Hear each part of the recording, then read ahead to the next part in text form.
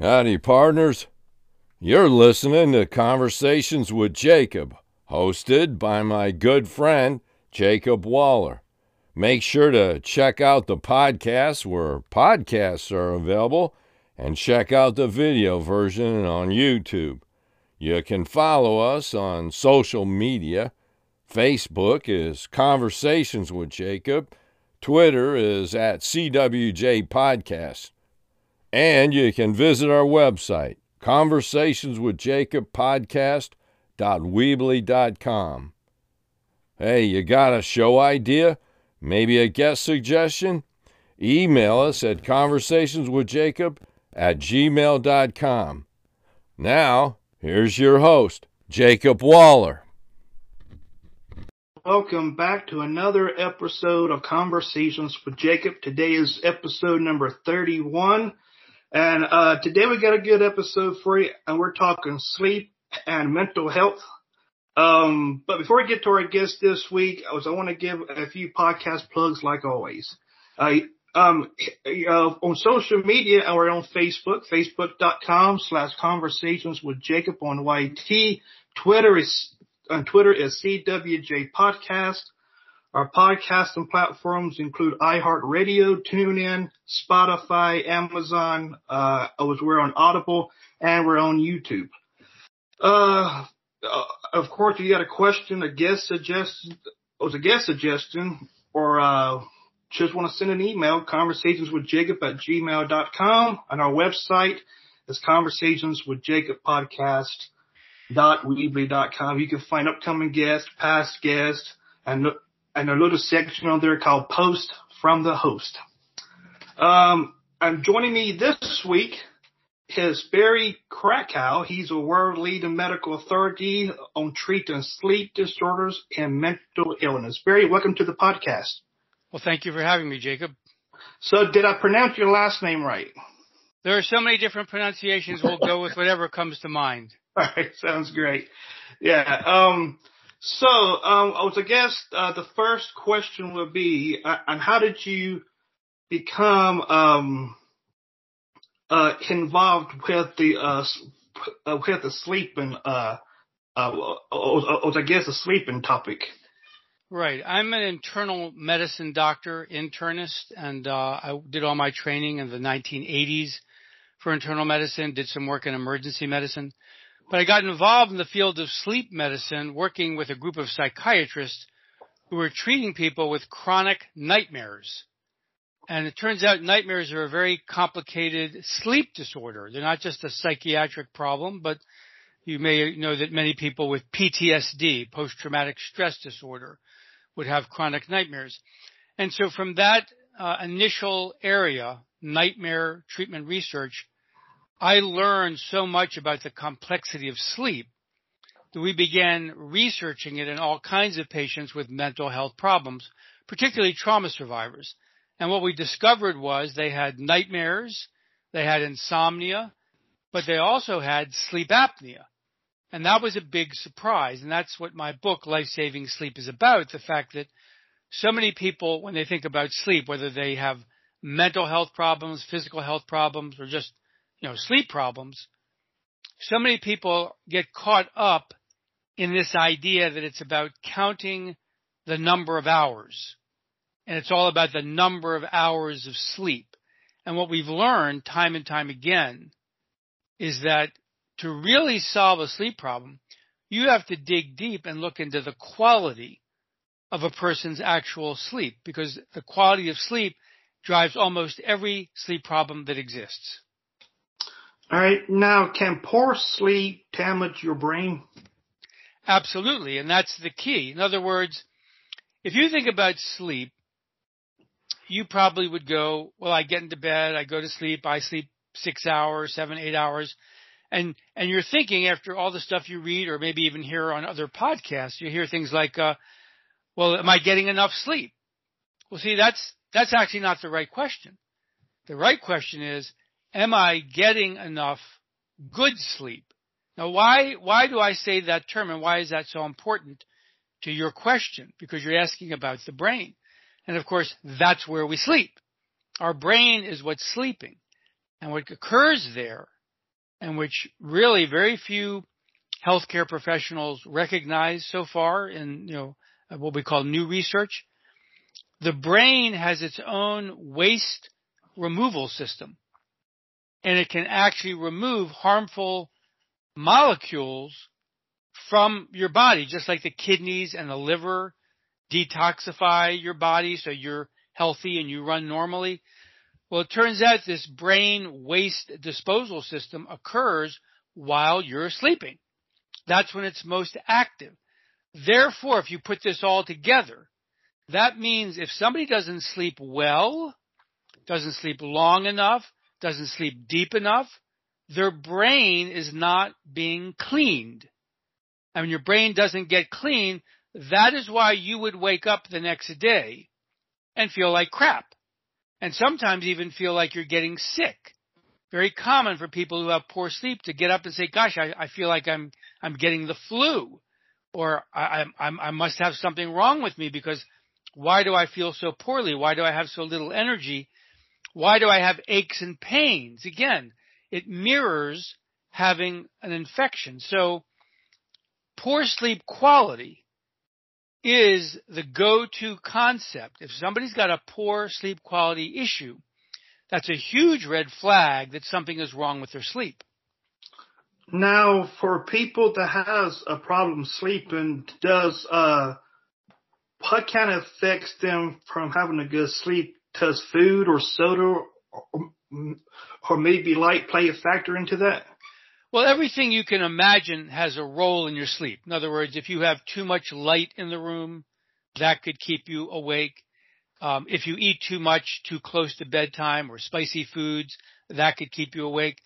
But if you know the term red herring, false flags, things that steer people in a direction that's not really as important, what's more important than even your environment, although believe me, your environment is important, is asking the individual how they actually sleep and what they feel like in the morning. Let me give you one example that I found over the years is probably the most telling example of how we understand people that have bad sleep.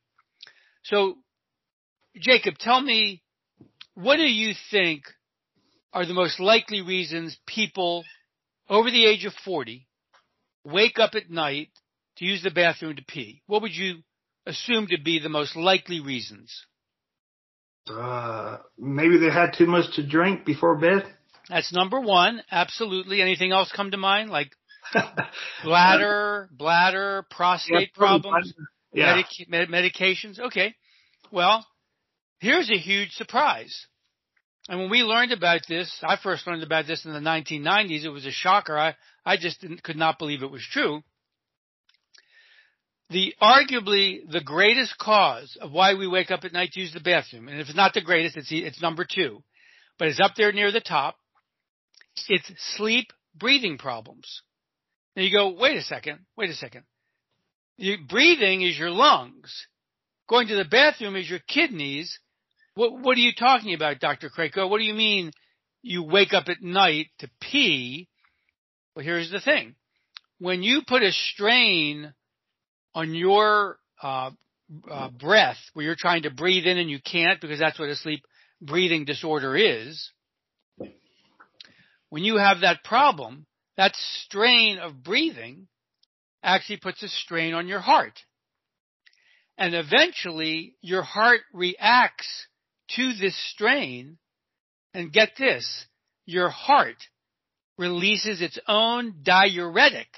A water pill is naturally released inside your heart during the night if you snore or if you have other kinds of sleep breathing issues. So that diuretic goes to the kidneys and says, hey, kidneys, make more water. So you start passing more water. I have seen thousands of cases of people who came to us for all kinds of sleep problems. They didn't know any of this. And after they were treated, more than half of the 1,000, more than half, no longer woke up at night to use the bathroom. The other half saw an improvement in their condition, but they may not have eliminated the problem. It's very common for sleep apnea patients to have 2, 3, 4, 5 trips to the bathroom at night. And they're saying, what's going on? Well, see, now they're actually hearing what we call a physical explanation, when in fact most of them would think, well, maybe I drank too much water, maybe I've got a bladder problem, my doctor told me my prostate was too large. All of that can be true, but not as powerful as what we just talked about. And so that's a fascinating point where the person can say, you mean I can evaluate these symptoms in myself, and then I can begin to make a decision about what's wrong with my sleep. Does that make sense? Yeah, absolutely. Yeah. Now, do you think that pills to make you sleep work, or do you think that they're a bad thing? In general, most people who try pills to sleep say they don't work. So it's very common for people to say, I tried pills. There's like tons of over-the-counter medicines. There's prescription medicines. That doesn't mean they can't work. And that doesn't mean they don't work great for some people. So that's wonderful if somebody's got a medicine and it works for them. But the average person is often trying different medications. They're trying different dosages. They're trying combinations. And this is because they do not really understand how sleep works. And so it's a great question you're asking, because most people think that sleep is something that you can control with a pill. And so therefore, why not have a pill? It turns out there are much more powerful ways, as I describe at length in my book, Life-Saving Sleep. There are non-drug treatments that are very powerful. These treatments are so powerful, they help people get off of using pills. But here's the one part I want to get across that's so important. We've published studies on a sample of patients, about 1,300 patients, in something called the Mayo Clinic Proceedings. Everybody's heard of the Mayo Clinic. And in this study, we looked for people who came to our sleep center complaining about, my sleeping pills are not working. My sleeping pills are not working. Can you help me, doctor? Well, when we studied these people, and they've been on their pills for years, and many of them combinations of pills, over-the-counter, prescription, when we studied them in a sleep laboratory, greater than 90% of them had a sleep breathing disorder. So a sleep breathing disorder means your sleep is fragmented all night long because your body hates not breathing. And so you wake up constantly back and forth between wake and sleep, and that's why the pill doesn't work, and the pill doesn't treat sleep disordered breathing. So in that sense, this is a very crucial point for your listeners. And again, I go over this in great detail in Life-Saving Sleep. If you're taking a pill and it's not helping you, it's not consistently effective, if you're constantly switching to other pills, that is a huge red flag. You may have this sleep breathing condition, and I tell anybody who is quote unquote not responding well to sleeping pills, they need to get a sleep study. Now, and do you got a reason, or maybe can explain why some people can go to sleep faster than others? Well, in general, when we think about the psychological aspect of sleep, because there is both, we've been talking about a lot of physiologic stuff. Let's switch a little bit to more psychological if you want. The psychological aspects of sleep are just as interesting. And what they relate to with one specific, target is that when you go to bed and you feel like your day is over, that you've finished the day, that you're satisfied with your day, that usually means that emotionally, you don't have any unfinished business. You say, well, I had a good day. I got this done. I got that done. I had some good experiences with my friends and family. And you're not sitting there thinking about, oh gosh, like what happened today? And you're also not thinking about, oh my goodness, what's that meeting going to be like tomorrow? All of that is just out of your mind. It just doesn't happen. That person is what we call a healthy emotional processor. It's somebody who knows how to deal with the emotional experiences they have and let them go and resolve them to their satisfaction and enjoy their day, not holding grudges, not carrying around a bunch of judgments, but getting into bed, maybe even saying a prayer and going to sleep. And that's it. So that's the sign of a very healthy sleeper. People who take longer to go to sleep, which is what you're driving at, are the individuals who have difficulty with that. They can't close out the day. They have unfinished business. They are obviously worriers. They may suffer from anxiety, depression, PTSD. But the bottom line is the way their mind works, it won't turn off. And that's the classic that's the classic sign that a person will say to a doctor, I just can't turn off my mind. That's why I need the sleeping pill.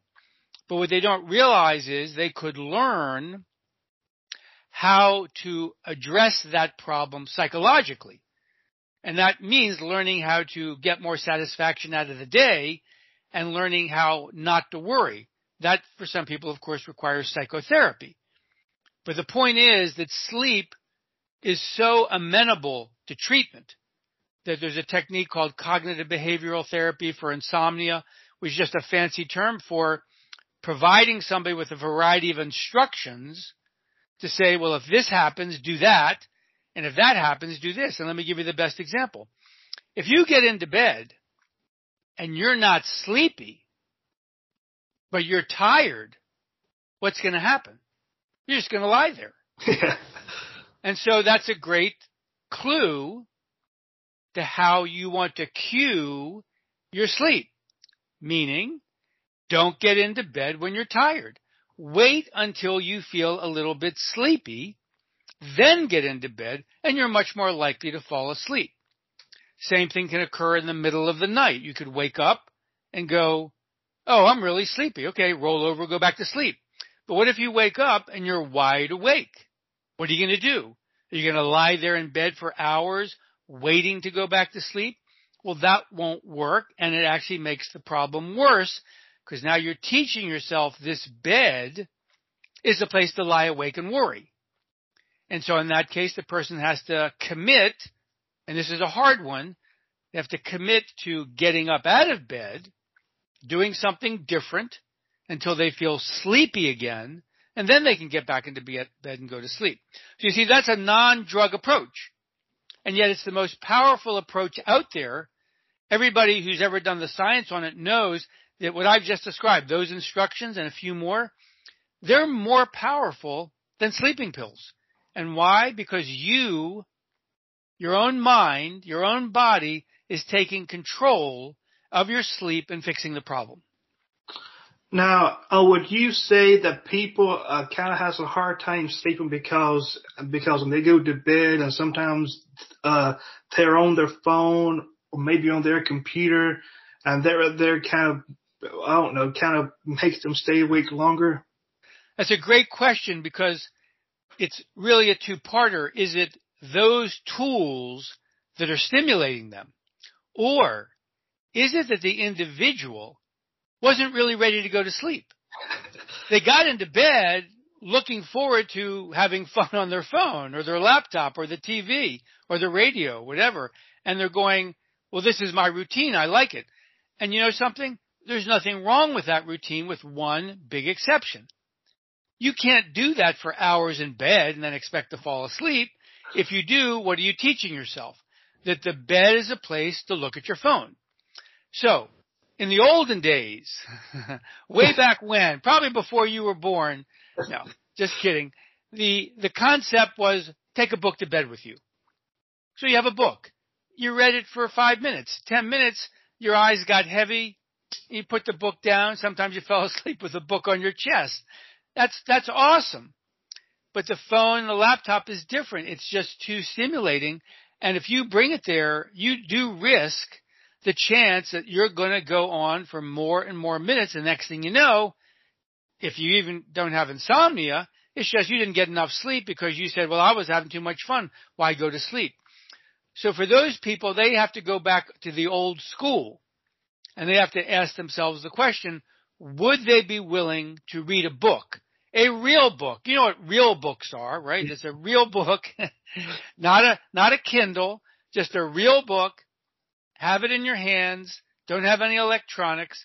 And most people, not everybody, but most people, when they do that, they will get sleepy and then they can doze off. So that's an easier, more effective approach. Oh, absolutely. And the reason I asked that question is because I kind of do the same thing. So don't most of us in this 21st century, we have things we say, oh, I didn't do that. I think I'll take the phone with me to bed tonight. I'll check it out. Next thing you know, 30 minutes later, 40. Hey, wait a second. Wasn't I supposed to go to sleep? Yeah. Now, how does sleep and mental healthness kind of come together? Well, all that we've talked about so far is describing the fact that sleep has these steps you take, to help yourself get to sleep, but yet there's physical problems that might interfere, and then there are psychological problems that would interfere. And so what happens is this simple. Number one, your brain has to work each day as effectively as possible, but if you don't sleep and you didn't get the brain clean properly and you didn't restore your energy, because that's what sleep does for you, how are you going to function? I mean, if anybody doesn't understand this, like if they don't have a mental health problem, I say to them, okay, do you want to understand what a mental health patient is going through? Stay up all night tonight. Don't go to sleep at all. Now you go function the next day. And people who have done that in a variety of circumstances know that without caffeine or stimulants, it is really hard on the system to try to operate. Many things go wrong.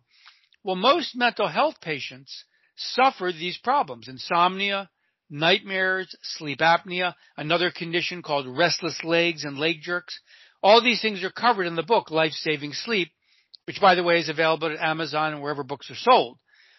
So if they have all these sleep problems, it means that every single night they're being assaulted in their sleep by all of this stuff going on, whether it's a breathing condition, whether it's a bad dream, whether it's awakenings, whether it's not being able to go back to sleep. And with all of that energy being used up, the person is not getting their energy restored. Now the next day they get up, they're tired, they're exhausted, they've got to use caffeine just to get going. Then the caffeine irritates them because they're sensitive and they get anxiety from it. And the day goes up and down like that with anxiety, depression, post-traumatic stress, you name it. And these individuals then have cognitive impairment. They have difficulty with their memory, with their concentration, with their attention. And this can go on week after week, month after month, year after year, and they go to a doctor who simply says, oh, well, you're depressed, take this pill. You're anxious, take this pill. You have PTSD, get this psychotherapy. But rarely are they talking about, hey, we need to get you into a sleep center. We need to have you read Dr. Krakow's book, Life-Saving Sleep, along with my other books. By the way, I want to mention I have a website, BarryKrakowMD.com, where I have a number of videos and other books that I sell that talk about different treatments for insomnia, for nightmares and sleep breathing problems. And I also have a Substack newsletter at fastasleep.substack.com. And in that newsletter, I post about once a week something new that's going on in the field of sleep. So if you sign up, it's free. You just get an automatic email every week showing what I'm commenting on. All right. And when you was talking about how when we have jerks in our sleep, what does that is that because of lack of sleep, or is that tendency that the brain is working, or? The condition of restless legs and leg jerks is a very tricky, complex condition that to this day, most research in the field of sleep doesn't actually understand it. We know that it happens. We know that people are very uncomfortable from restless legs. We know that restless legs is when you're awake. Leg jerks is when you're sleeping and your legs are kicking and moving. We know that these conditions interfere with your sleep. We know people have a lot of symptoms. People who have restless leg problems have more anxiety, more depression, more post-traumatic stress. There's even a greater risk of suicidal thinking and suicidal behaviors if you have this restless leg condition. The good news is, despite our not really understanding the condition, other than to describe it, there are many medications that do work to tamp down these restless legs and leg jerks. And there's also neurostimulating devices coming on the market that might be able to treat it as well. And it's a very big deal because as you get older, it's very, very common that people who are over the age of 60 and 70 start getting these conditions, restless legs and leg jerks. So it's a incredibly common sleep disorder in the elderly. Now, and what causes us to have nightmares? Well, nightmares is where I got my start in sleep medicine. And of course, the original thinking about nightmares, and it's still true and it makes sense, is you went through some kind of difficult experience in your life. In the case of PTSD, it's traumatizing. It's scary. It's frightening. It's life-threatening. And that, therefore, is something you dream about. And that's not a surprise because the human organism is more than capable of being shocked by something and then turning that around into a story in the brain to try to remember, to try to understand it better, so you have a dream. So that's the most common reason why people have bad dreams. But what we learned in our work over the years was that even if that's the reason you first had the nightmare often takes on a life of its own. And it actually becomes almost like a learned behavior where your brain simply reacts to any stressor, even a mild stressor, and goes, all right, well, I'm having another nightmare tonight. And so that means that instead of approaching nightmares as something where you only have to go back and look at the trauma, we develop a technique called imagery rehearsal therapy, where we teach people how to work directly with their nightmares and do certain visualization exercises in their own mind's eye, and that will reduce bad dreams and nightmares. So again, a very powerful non-drug treatment, imagery rehearsal therapy. It's been around now for over 35 years. It's the number one non-drug treatment for chronic nightmares. It's extremely powerful, extremely effective. You'll find many sleep centers have doctors and therapists that know how to use it. You find many military mental health professionals know how to use it. Again, it's called IRT, imagery rehearsal therapy. Now, for the people that's listening, and if they have a hard time sleeping, and how can they sleep better tonight? Well, that's a tough one because we wouldn't know what is driving that. Like if we said, what are the most common reasons why somebody has a sleep problem, we really would want them to spend a week, not one night, but a week saying, well, what can I evaluate? And I have a whole inventory of this, in the book, Life-Saving Sleep, where you ask a series of questions. For example, how do I feel during the daytime tells me more about what my problem is at night. But you have to learn how to actually interpret that. So, for example, if you were to wake up tomorrow morning with a dry mouth, you should ask yourself, wait, why did I wake up with a dry mouth? That doesn't make any sense. Well, that suggests there's something going on with your breathing. What if you had multiple awakenings during the night? What would you say? Do you go, oh, I maybe have this breathing problem, maybe I have restless legs, maybe I have learned to just be a poor sleeper and I don't really like my bed anymore, so my bed's the place where I go and I wake up a lot. In other words, that question requires a lot more investigation on the part of the individual. They can go to their primary care doctor, but unfortunately that doctor is often going to say, here's some sleeping pills. They can go to a mental health professional and they're going to say, well, let's do some psychotherapy. But they can go to a sleep doctor who's going to do a much more thorough evaluation to say, Well, here's the psychological things that are going on, and here are the physiological things that are going on. And I tell people both are important. And so to answer your question sort of in the long term, it's when you're thinking about getting a better night of sleep, ask yourself about both sides of the equation. If you think you're going to have a bad night of sleep tonight, ask yourself, is it for psychological reasons? Is it for physical reasons? And try to make a list on both accounts, because you'll learn a lot more that way and a lot faster on how to treat the problems and get a better night of sleep. So you're saying that if we wake up and have a dry mouth, it's because of breathing and not because we're thirsty? Well, we're obviously thirsty, Yeah. but most people who sleep normally do not open their mouth while they are sleeping. Most people who have a breathing disorder have a reflex because they're not getting enough air in, so they suddenly open their mouth and don't even realize it. It's called mouth breathing. And mouth breathing, of course, is going to lead to a dry mouth. Another tip would be waking up in the morning with a headache.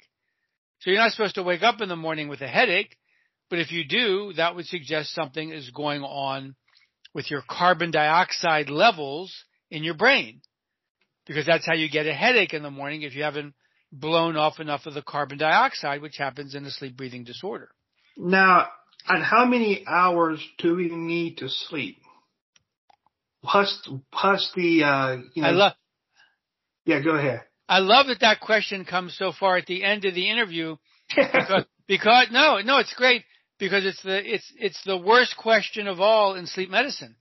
And the reason it's the worst question is we couldn't possibly know how many hours of sleep anybody needs until we find out what we began with, the quality of their sleep. So, for example, I know people, I've treated patients who have horrible sleep quality, okay? One person over here, Joe, he sleeps 11 hours a night. He's got horrible sleep quality. Over here, I've got Mary, and she sleeps 4 hours a night. They both have the same problem. They have horrible sleep quality, but one person just keeps sleeping and sleeping and sleeping, trying to catch up. The other person is so sensitive to the horrible sleep quality, they just keep waking up and waking up and then quit. They say, well, forget it. I'm done. 4 hours, I'm done. So that's why we can never know what somebody's actual correct number is until they've evaluated. Now, if you said somebody comes to you and says, well, I'm a normal sleeper, I always raise my eyebrows when I hear somebody say that, because I go, are you sure about that? Well, let's just say the person's a normal sleeper. Well, most normal sleepers, truly normal, which means people who have a lot of energy, they sleep great, they feel great in the morning, they probably don't drink caffeine, or if they do, very little, they don't have a dip in the afternoon. Those kinds of people usually get between 6 and 7.5 hours of sleep a night. So I think those are probably the most normal types of people you would meet. Everybody else is off the charts. They could be 3 hours, 4 hours, 5 hours, 8, 9, 10, 11. Why? Because there's something so disturbed about this sleep fragmentation that we're talking about, that is governing all of their behavior. And so many people we found when they, for example, treated their sleep apnea, they would end up saying, in either case like we just described, Joe would say, oh, I'm not sleeping 11 hours anymore. I'm sleeping 9 hours a night. Mary would say, oh, I'm not sleeping 4 hours anymore. I'm sleeping 5.5, 6 hours a night. So you go, wait, how did that happen? All about sleep quality being corrected enabled those changes. Now, where can people buy your books, and can you tell us about your books? Sure. I've written 5 books about sleep starting in 1992 when we wrote a book about nightmares, and written another book about nightmares about 10 years later, and then 2 other books about sleep in general and insomnia. The latest book is called Life-Saving Sleep, New Horizons in Mental Health Treatment. It just came out a few months ago.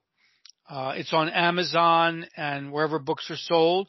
You can also buy the Kindle version. Right now, it's on that special 90-day cycle for Amazon where you can get the Kindle or the ebook reader only there up until, I think, the middle of August, or no, middle of September. And then it'll go Kindle to all the other locations. The book is about really my experiences working at a sleep center that specialize in the treatment of mental health patients with sleep disorders from 2002 to 2020. So almost 20 years of practice where that was our specialty. And the book shows people from the get-go that they've got to focus on sleep quality if they want to solve their sleep problems in the context of mental health. And the problem is that so many mental health professionals don't know this. That's why I'm delighted you're having me on your podcast, because, people hear so much wrong information, just inaccurate or incomplete information about sleep and mental health. They can go to all kinds of websites. They can listen to other podcasts. They can read books. They can watch TV. And they keep hearing the same thing. They'll hear things like, well, I thought you're supposed to get 7 hours of sleep. Or I thought that sleeping pills can actually make things better. Or I thought if I treated my depression, my sleep would get better. These are very common myths. And they get people very confused and get people into thinking that sleep is not anywhere near as important as it is. Life-saving sleep is that title for that reason. You can save people's lives by fixing their sleep problems. We know for certain that suicide rates have climbed over the last decades, and in part because people's sleep is getting worse. And as sleep gets worse, people engage in more suicidal thinking, more depression, more pessimism, more despondency, all of these things that get people feeling hopeless. Well, you turn somebody's sleep around, they now have more energy. They can cope. They can become happier, or they can pursue happiness in a more effective way. So it's a very big deal to realize that sleep is its own independent problem in virtually any mental health problem, and therefore psychotherapy and medications, while potentially quite valuable, I'm not at all knocking them or saying get off your medicines. I'm saying that's not the only treatment for your sleep problems. You really need to consider working with a sleep specialist or getting a sleep test, or a great start, of course, is reading my book, Life-Saving Sleep, because so much of what a mental health patient would be suffering from is going to be covered in that book. Now, and where you was talking, it got me thinking again. And what is one of the craziest myths that you heard that people believe? Is it the one that you need like 6 or 7 hours of sleep? Yeah, the biggest thing that's holding back the other healthcare professions is focusing on the number of hours of sleep. That is the wrong way, literally the wrong way in over 95% of the situations. There are circumstances. There's no question. Like we talked about the people who shorten their sleep by using too much technology at night in bed. Sure, that's insufficient sleep, and they need to do something about that. So counting hours there makes sense. But most people with mental health problems, anxiety, depression, PTSD, they have much more serious problems than just looking at a phone in bed at night. Their sleep problems are very severe. They lead to other medical problems like high blood pressure, diabetes, as well as we said, the depression, anxiety, and PTSD. They lead to chronic fatigue. They lead to a condition called fibromyalgia, where people have aches and pains. So it's crucial for individuals to realize, even though getting an extra half hour of sleep, say during a daytime nap, might make you feel better. And that's awesome. I'm not saying don't do that. I'm saying, why did you need that nap? What was going on with your sleep at night? Because a normal sleeper generally does not need to nap. And so napping is a big red flag, like, oh, well, maybe something is wrong with my sleep. What about the case of the person who can't nap? They're so exhausted and they have all this anxiety and post-traumatic stress, they can't lie down and sleep, but they're exhausted. Well, they should be asking themselves, why would PTSD, depression, and anxiety be the only cause of my exhaustion? Why isn't it my sleep? And if a doctor then tells me, oh, sleep more hours, that patient's going to go, well, I can't sleep more hours, number one. Number two, the pills don't work. And number three, I just heard this great podcast with Jacob and found out that my real problem is the quality of my sleep. And I want to know what we're going to do about the quality of my sleep. Absolutely. My final question is, the question is about, it's about the test they do when you sleep, and how accurate basically, I was at how accurate is the test? It's accurate for some things and less accurate for others. So let me just give you a quick rundown. Nowadays, ever since COVID and even a little bit before, they're trying to push these tests called home sleep tests. And it's really ironic because they don't measure sleep. It's called a home sleep test, but it's designed to measure breathing, but not sleep. So it's really a home breathing test. Now, some people can do that, and some people think it's really convenient because, hey, you don't have to go into a sleep lab, don't have to get hooked up with all these wires. But, you know, being in a sleep lab, getting hooked up to all those wires means more data. That's what makes it much more reliable.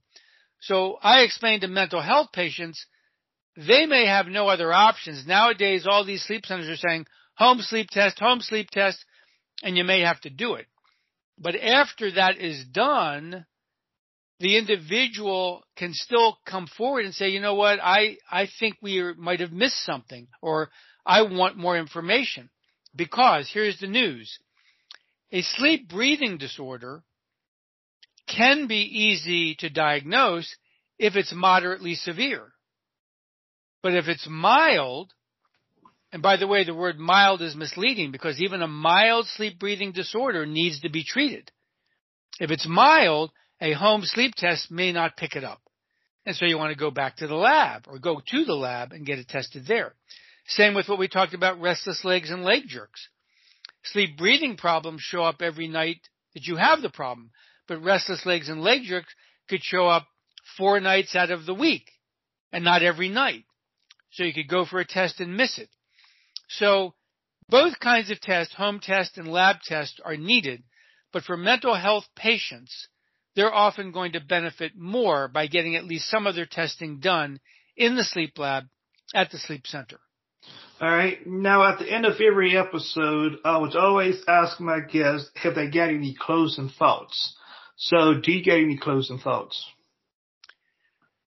My thoughts are that we're at the cusp of something very, very big in terms of a change in the mental health community.